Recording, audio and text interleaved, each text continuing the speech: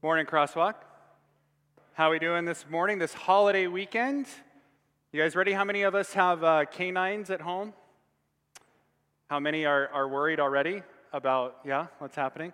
Thursday night was the first large explosion by our home. Our dog Charlie's tail immediately went down. And that's how it'll be for the next several days. Oh, look, there's light. So let me be the first, though, to say this morning, rabbit, rabbit. I don't know if any of you do that, play that. First day of the month, if you say rabbit, rabbit to someone else before they do, you get their luck. So I've stolen all of your luck, you're welcome. Just for this month, though, and I need it because in the Adventist faith tradition, we have what we call camp meeting coming soon. And your pastors need a little extra prayer this month because it's a whole lot of work. So if you guys want to spend 4 or 5 days helping us set up the place, we would appreciate it. But we would also never think to ask. So, except for right now. We are glad you're here. If you guys came last week and the church that rents this part of the building had a block party, I know that there were a few people anyway that came and were like, oh, I don't know what's going on there, and then turned away. So sorry for the confusion. But we're glad that you're here with us this weekend. This is week 2 of a series called The Little Letters. We've got 3 more weeks after this one, and it's a great thing to go through a book or a few books from Scripture in the summer because travel schedules are all over the place. We've got tons of people gone this weekend, but you can continue to follow along in the Scriptures. So we are in the book of 1 John, and this is a letter that was written by the Apostle John. Most people think. There's some variances, like Pastor Tim talked about last week. But most people think it was the Apostle John that wrote it to a church that he loved, a congregation that he loved in the town of Ephesus. But it is likely that the book, the letters, were shared far past Ephesus into all the churches in the early church movement throughout Asia Minor. And the reason for that was because John was a legend. At this point, he is the last living apostle, the last disciple who had walked with Jesus, saw firsthand what Jesus has done. So John is more than just a leader in the early church. John is very much like a father figure to this early church movement. And that's important. It's something that I understand on both sides of the coin. I have been blessed in my life for many years to have a church, a spiritual father, someone who would listen, pray with me, help correct me when I need it, someone who would share with me from his wealth of wisdom of a life dedicated to following Jesus. But I've also had the privilege of being on the other side of the coin. For 18 years of my life, I worked as a university chaplain, which meant that I worked with thousands of young adults over those years, between the ages of 18 to 23-ish. And I got to journey with them. And they will forever be called my kids. Doesn't matter how old they are. Some of you are in this room. And you will always be my kids. You age, I do not. I stay perfect and healthy and young all the days of my life. But you age. And I'm still anxious. I still check on Facebook. I kind of stalk all my kids and see how they're doing in their lives and what they're going through and what they're celebrating, what maybe is a challenge for them. They're still my kids after all these years. The only time when it got really weird was when one of my kids told me that they just dated somebody older than me. That was a little weird. Too much information for me. But anyway, and I feel like that's how John saw these people. In fact, in the series guide, which you can download on our app or you can look at on our website, you can download the series guide. Pastor Tim wrote this one, and he shares a story from the early church father Jerome, who had a story of the Apostle John where he said that by the time that John writes these letters, he is so old that he cannot walk into the congregation anymore, that he has to be carried in. And when he is carried in, they all kind of sit around and wait for John to speak. And when he does, he often says the same thing. He says, little children, my version of kids, right? He says, my little children. And then he follows that up with a command, which is love one another. And so as kids often do, they start saying, Dad, you keep using the same thing over and over and over again. You're just saying the same things. My kids say that to me all the time. In fact, my kids, I can tell, when that happens because their eyes roll back in the back of their heads, right? I think that's, in fact, I have a theory, and I'm not, a doctor. I didn't do well in biology, but my theory is that the eye roll muscle develops around 12 or 13, and so when that happens, you know what the rest of your life is. So that might have been happening to John. So they asked John, why does he keep saying the same thing over and over and over again? What John says is great. Again, this is the tradition. John says, because it is the Lord's command, and if this is all you do, it is enough. If this is all you do, love one another, it's enough. There are times when I feel like that, when I feel like I'm up and I'm kind of saying the same things every week in different ways, but the end of it is always love one another. And for John, he had gotten through a lot in his life, and now he's looking at the things that matter most. And when I read through this, John has seen many things. He's heard many things. He obviously witnessed the miracles of Jesus firsthand. He has wrestled with the Pharisees and the religious leaders over things that he used to think were really important. He's seen the temple, the holy temple in Jerusalem, be destroyed. He has watched persecution to the extreme, having all of his close friends in the church killed. John has been through a lot, and now he's reflecting on his life, and he's telling them the things that matter most in this life. In his old age, he recognizes that all that matters is Jesus, who he is, and how you and I treat one another because of Jesus. And when I read through these letters, I liken the journey of John to someone that I knew who passed away this year, a man by the name of William Johnson. If you were with us back in January, Pastor Tim interviewed him on a video that we shared, and Bill passed away in March. But Bill was someone who was like a father to many of us in a movement that was all about Jesus. It was called the One Project, and every time we'd come together, Bill would come and speak, and he just oozed this love and this grace and the Spirit of Jesus wherever he went. So when he opened his mouth, we listened. Bill spent much of his career and ministry at the Seventh-day Adventist Church World Headquarters. So he was the editor of the Adventist Review magazine, which is a world magazine. For 24 years he did that. Over the course of that time, he saw a lot of things too, just like John. He saw the church debate doctrine and questions over doctrine and fighting about issues that obviously are going to face a world church organization when that organization is represented in 200 countries with over 21 million members. Bill had seen it all, politics in the best and worst of situations. And then he retired around 2006, but continued to write and serve the church for many years until 2014, when Bill suffered a severe heart attack. That heart attack sent him into the hospital for months with other health complications, in and out of surgeries. Bill said that during this time, for the first time in his life, he couldn't even utter a word of prayer. It wasn't that he was angry with God, it was just that he was exhausted. He was wiped out. He couldn't even pray. He calls this time, he refers to it as standing on the edge of life and death.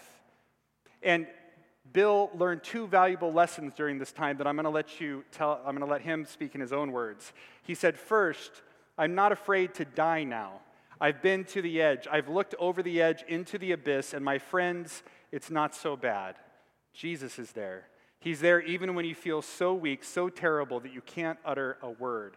Second, I can see clearly now the rain is gone. So many things that used to bother me, that made me impatient, they don't amount to a hill of beans. All that small stuff I used to sweat, it's nothing at all. Only one thing matters, only one person matters, Jesus. Amen. Thank you for supporting me. Jesus, only Jesus. The church is important, but when you've been to the edge, all that matters is Jesus. Doctrines are important, but they fall away when you've been to the edge. There's only one doctrine that matters, Jesus. Jesus, Jesus, Jesus. When I read through this first letter of John, I can hear Bill's voice. There's only one doctrine that matters, Jesus. And I can hear John's command repeated over and over and over again, love one another. And when I see that, I see Bill's face smile. Today, we're supposed to be in chapter 3 of the letter, but since Pastor Tim spent his entire sermon last week on only 4 verses in chapter 1, jerk, we're going to do a little bit of catch-up. Because at the end of chapter 1, John introduces us to a theme that he's going to carry on through the next 3 chapters. And in 1 John 1, at the end of that chapter, he says, "If we claim we have no sin, we are only fooling ourselves and not living in the truth. But if we confess our sins to him, he is faithful and just to forgive us our sins and to cleanse us from all wickedness." After opening his letter, establishing who Jesus is and that they have seen him and heard him and they testify to him, and after leaning into the importance of community, John begins talking about sin, represented by favorite themes of his, light and dark. Jesus being the light, sin and separation from Jesus being the dark. And I will admit, sin is not my favorite topic to preach about. In fact, I put on my social media that I was going to talk about sin this week, and the fact that more than 5 of you showed up today is just a blessing. Thank you for coming as we talk about sin. I hate sin. I struggle with sin. I long for sin and its effects on this earth to be gone. But it is a common thread that holds us all together, right? The Apostle Paul said, "All have sinned and fallen short of the glory of God." So we all struggle with it, and for John's community, it seems that sin was tearing them apart. They were after their own way and not God's. And in fact, in the first few chapters of 1 John, John uses the word for sin 17 times. This is a huge theme for him for a reason. What's interesting is that he doesn't give a list of the sins that plagued this community. That's something the Apostle Paul would have done.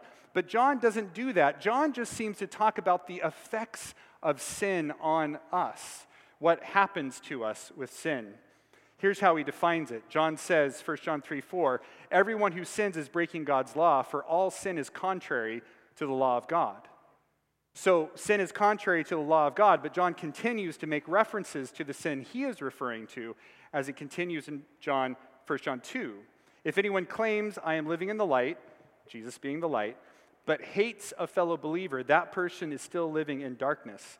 Anyone who loves a fellow believer is living in the light and does not cause others to stumble. But anyone who hates a fellow believer is still living and walking in darkness. Such a person does not know the way to go, having been blinded by the darkness." So to John, in context, sin seems to be that which destroys our relationships. Our relationship to God and our relationship to one another, which is in direct violation of the greatest commandment, according to Jesus, which is love the Lord your God with all your heart, all your soul, and all your mind. This is the first and greatest commandment. A second is equally important. Love your neighbor as yourself. The entire law and all the demands of the prophets are based on these 2 commandments. And this is where we get interpreting the law of God wrong, when we don't start with this, the first and most important commandment. All the law and the prophets hang on these 2 commandments. If we could start there, we might live in a better place. So this destruction of relationship is what happened in Genesis 3 when sin first entered the world. We used to walk with God in the cool of the morning, but then sin entered the world our way, and we broke relationship with God and we went into hiding. And God went chasing after us to build a bridge back into the relationship, or to reconcile us, is what the scripture uses, to improve our relationships with him and each other. So God's answer, to the sin problem is Jesus. We read this in 2 Corinthians. It says, "For God was in Christ, reconciling the world to himself, no longer counting people's sins against them." And he gives us this wonderful message of reconciliation. So we are Christ's ambassadors. God is making his appeal through us. We speak for Christ when we plead, "Come back to God." For God made Christ, who never sinned, to be the offering for our sin, so that we could be made right with God through Christ. This reconciliation seems to be what John has in mind as he's writing his book. Some of the Christians were tearing each other apart because they believed different things about Jesus.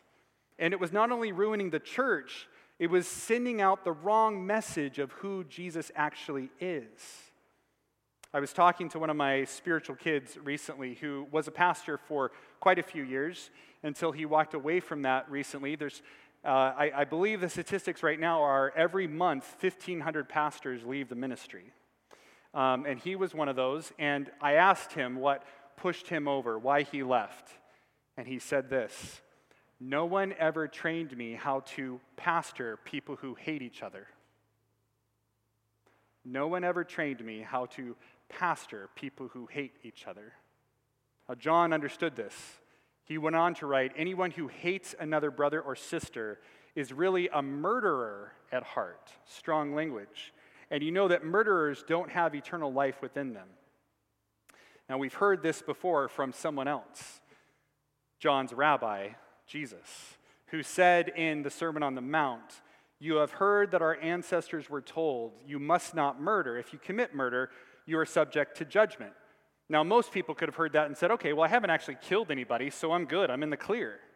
Right? But then Jesus says, "But I say, if you are even angry with someone, you are subject to judgment." In other words, if you are angry with someone, it is as if you have murdered them. Now, I don't know about you, but I've been angry with people before. So now I'm included in that category. Now I can't ignore it. Now I have to pay attention. Throughout this Sermon on the Mount that Jesus preaches, he is telling his disciples what it means to be truly righteous. It's not just about looking righteous. It's not just about actions. It's actually about a change in your heart that then overflows into the rest of your life. It's about accepting forgiveness in Christ, recognizing that God is love, allowing his love to penetrate every part of who we are, and then accepting his call to go and love others as he loves us. In fact, in verse 7, John makes an interesting reference that may give us a key to understanding this kind of righteousness. He says, "Dear children, don't let anyone deceive you about this. When people do what is right, it shows that they are righteous, even as Christ is righteous." Now again, he's not just talking about our actions and what we do. He is talking about what's happening on the inside.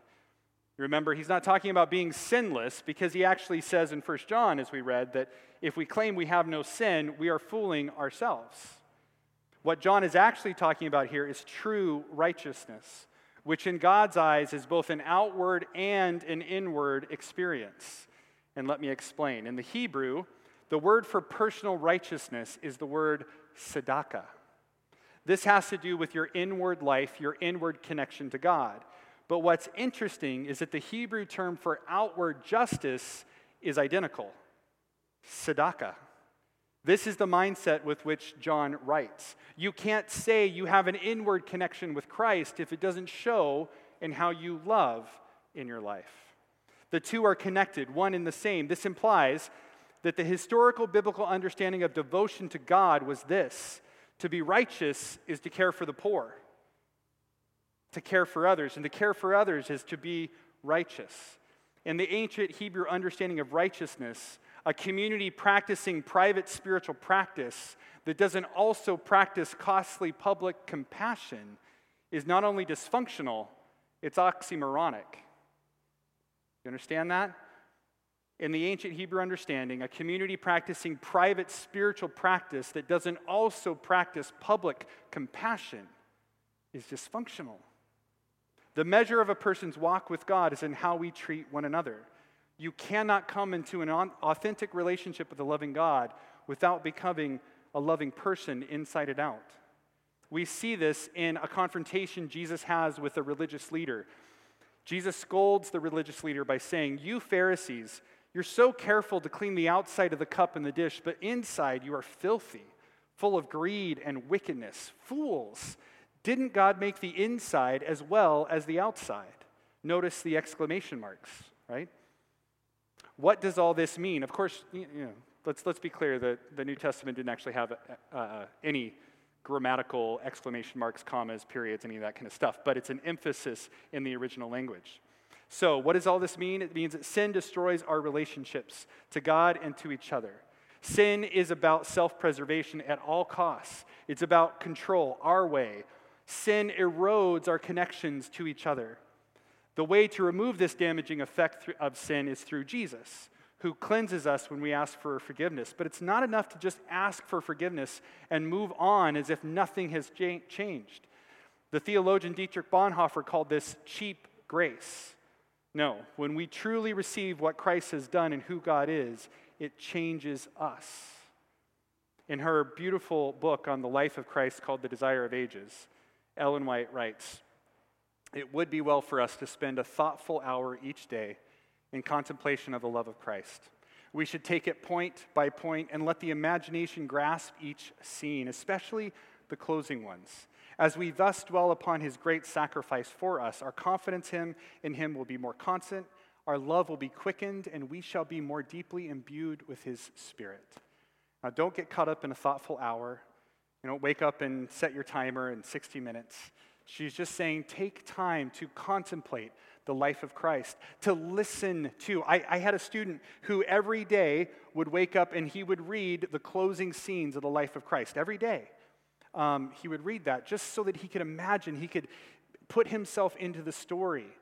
Do that. Spend time with that, because when you do, as the old saying goes, by beholding, we become changed. John continues in 1 John 3, and this is a long passage, so listen. "We know what real love is because Jesus gave up his life for us. So we also ought to give up our lives for our brothers and sisters. If someone has enough money to live well and sees a brother or sister in need but shows no compassion, how can God's love be in that person? Dear children, let's not merely say that we love each other. Let us show the truth by our actions. Our actions will show that we belong to the truth. So we will be confident when we stand before God. And this is his commandment. We must believe in the name of his Son, Jesus Christ, and love one another just as he commanded us. Those who obey God's commandments remain in fellowship with him, and he with them. And we know he lives in us because the Spirit he gave us lives in us." I love that. Don't just say you love other people. Show it. Live it. Do it. When we love with our actions and not just our words, we have fellowship with God. We are united to God. We are in relationship to God, and we seek relationships with others. And not just people who think like us or behave like us or believe like us.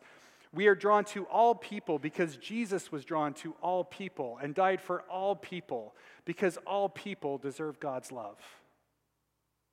Jesus described the process like this: "Anyone who believes in me may come and drink, for the scripture declares rivers of living water will flow from his heart." So all that said, here's my question for us to consider.